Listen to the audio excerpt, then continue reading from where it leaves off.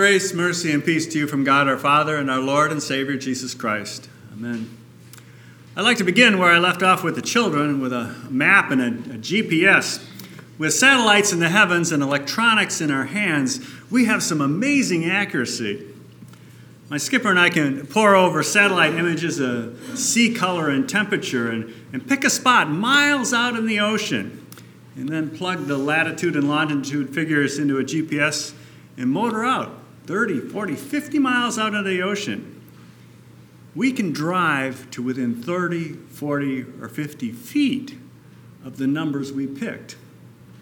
We usually don't, though. We usually start fishing as soon as we see any sign of life. But the truly comforting part is on the way home.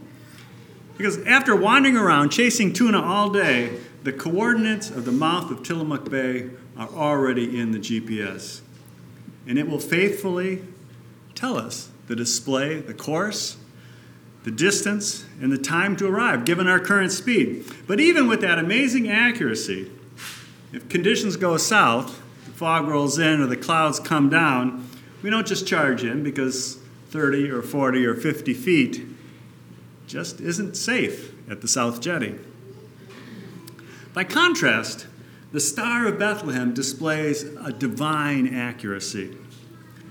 Modern astronomical computer models makes it possible to wind the clock backwards to display the heavens over any particular place on Earth for any day, or night rather, for millennia. And a number of researchers have undertaken to capture the star, to see what the Magi saw. And it's a great idea. I mean, the list of candidates, though, is huge. It includes the convergence of planets, the appearance of comets, the eruption of supernova. But then again, it could be miraculous in the truest sense of that word, in which case no model could ever predict or find it. And to be honest, our text for today is much more limited. Matthew simply writes, "For we saw his star in its rising." Whatever it was, it must have been spectacular in its rising, because the Magi understood the splendor of the star as a call to worship. This much the text does support. "Where is the King of the Jews who has been born?" they asked. "We have come to show reverence to him, to worship him." There is a simplicity, even a strangeness, to the great events that God records for us in Holy Scripture. Christmas, the Epiphany, the events of Holy Week, especially Easter and the Pentecost. We long for more details. Tell us what it was. We want to fill in the blanks. But all too often, when wise scribes add to the holy record, we tend to mask the marvel and dim the divine. We have come to worship him. Proskuneo. Kuneo is the verb to kiss. But this compound word means more than the sum of its parts, because it also includes an element of casting oneself down to the ground, to bend the knee. Grevin, discussing the meaning of this word to the ancient Greek, writes, "The man who wants to honor an earth deity by kissing must stoop to do so." Both Odysseus and Agamemnon prostrate themselves and kiss the earth after a happy landing. To our culture, such behavior sounds very strange indeed. I mean, we can respect those in authority, but we do not do reverence. Yet as New Testament Christians, this word, which means reverence, to give reverence, is all over the Gospels and the book of Revelation. Listen in to Jesus speaking with the woman at the well in John 4. Jesus says, "But the hour is coming and is now here, when the true worshipers will worship the Father in spirit and truth." Here we have both the noun and the verbal form of our word. And we need to recall in John's gospel, the temple, the new temple, is the body of Jesus, hung on the cross. Weinrich writes, "Those who will become the true worshipers of the Father in spirit and truth are those who are united with the Son in his worship of the Father." So what does this all mean to us here today? To worship, to bend the knee, To kiss the hand that blesses us is to be united with the Son in showing reverence to the Father. Everett Bool's offers this definition. Worship is everything we do toward God as a reaction to his mercy toward us. So let's go back to Jerusalem and the court of King Herod and the king of the Jews who has been born. The story, our text, is really a lesson concerning two kings, not three. We three kings of Orient were not kings until 6 centuries later. And the elaborate splendor of their train depicted in sacred art and the imaginative symbolism of their gifts is precisely what I warned about, masking the marvel and dimming the divine.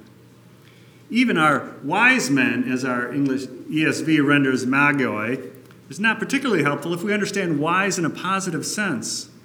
That didn't happen until the 8th century, and especially with the Enlightenment that tradition develops.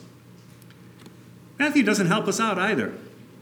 Perhaps their wisdom of connecting the star with the king of Judah goes all the way back to the Babylonian captivity. Surely the exiles carried scrolls with them into captivity. Had the Magi read Moses? Numbers 24. A star shall come out of Jacob, and a scepter shall rise out of Israel. Whatever the connection was, their wisdom got them to Jerusalem asking questions. Insert your own disingenuous gender wisecrack here. Men asking directions. Thank God for GPS. The point is, their wisdom could not find the child. They needed to be guided by Scripture to the correct town. Not Jerusalem, but Bethlehem, as Micah had foretold. And from Jerusalem, they need the guidance of the star. And it's noteworthy that it is only here that Matthew says that the star actually led them. Paul summarizes the irony of the scene in Herod's court this way. I think the implied reader, that would be us, are expected to respond, God revealed the truth about the Christ to a bunch of pagan fools, while those who were wise enough to figure it out for themselves missed it, just as Jesus said. Close quote. But back to my assertion that this is a story about two kings. Did Herod the king see the star? I don't know. Certainly not as a call to worship, despite what he says. Herod confused the star with the glitter around it, the glitter of power and prestige surrounding kingship. It's not hard to read the motive behind the secret interview with the visitors and the diligent search he commands. These two kings are very different. One is King Herod. The other is King Jesus. One is in Jerusalem. One was born in Bethlehem. One lives in a palace. The other was born in a manger. One is powerful. The other is very vulnerable. One is wicked, and one is holy. What we see in King Herod is the sly deceit of Satan on the heart of a man. Herod's life is misguided. His life is twisted. His life is totally self-centered. If there was worship in his life at all, it was turned in upon himself. Or to use Augustine's famous phrase, incurvatus in se, which Luther develops much more readily later in his career. And here we need to consider our own reaction to the star. We've seen it, right? We've sung the Alleluias of the season with enthusiasm. We've embraced the child king, King Jesus, by faith. We're here in this place to worship him. But we must also recognize the grasp of the glitter. Not for a minute am I suggesting that you are all little Herods. But we all know in our heart of hearts the tug of self that drove him. The pain of insults received, triggering that instant response of revenge. The thrill of praise, even if we know it to be hollow. The satisfaction of self-aggrandizement that just feeds on itself. Luther summarized it in his lecture to the Romans on this way.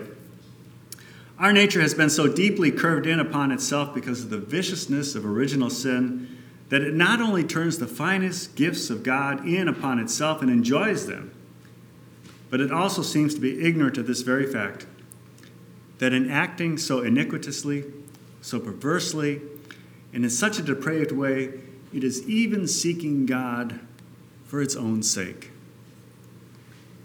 We would be little kings, and God one of our subjects. But there are not 50 or 60 kings in the story or here today. There's only these two, King Herod and King Jesus. And despite the contrast I talk about, they do have one commonality. They both believe that there is nothing that bloodshed cannot cure. King Herod orders the slaughter of the innocents after the Magi disappear, shedding the blood of babies. Herod's will protect his kingdom. He will have the glitter. And the prophecy of Jeremiah is fulfilled. Rachel weeping for her children, and she did not want to be comforted because they are not. King Jesus will shed his own blood, hanging on a Roman gibbet, and above his head the ironic charge, Jesus of Nazareth, King of the Jews. Yet even as his blood soaks into the ground at the foot of the cross, the prophecy of Isaiah is fulfilled. Of the increase of his government and of peace, there will be no end. On the throne of David and over his kingdom, to establish it and to uphold it with justice and with righteousness from this time forth and forevermore. The blood of King Jesus is the price of our citizenship. Martin Franzmann wrote, "The story of the Magi is both the fulfillment of prophecy and itself a prophecy.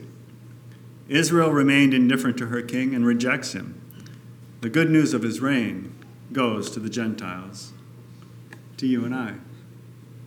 You and I have been baptized in the bloody font. We've seen the star and heard the call to worship. The Magi, when they saw the star, they rejoiced exceedingly with great joy. That joy is ours today and every day. To worship is no hardship. It's simply our response." Recall Boole's definition. Worship is everything you do toward God as a reaction of his mercy towards us. It is quite simply our life this side of the font. We began this morning in confession and mercy received, the word of absolution. We continued as we heard the word read and proclaimed, mercy delivered, you are redeemed, bought with a price. And soon we will come to the rail and bend the knee, proskuneo, literally kiss the source of mercy, the given flesh and the shed blood of King Jesus. This is worship within the context of the divine service. But our worship does not end with the benediction. It simply changes venue. Worship is everything done to assist the mission team going to the DR. Worship is every cup of applesauce and box of raisins and granola bar given in a backpack program. Worship is every like and share and link forwarded in our social ministry outreach. Worship is not passing by the stranger that asks for help, especially when he or she is not a stranger and you question the circumstances. Especially then, worship is to see King Jesus in that individual and give aid. Worship is a life lived under the star, the call to worship answered. Amen. Now may the peace which surpasses all understanding guard your hearts and minds through faith in Christ Jesus to life everlasting. Amen.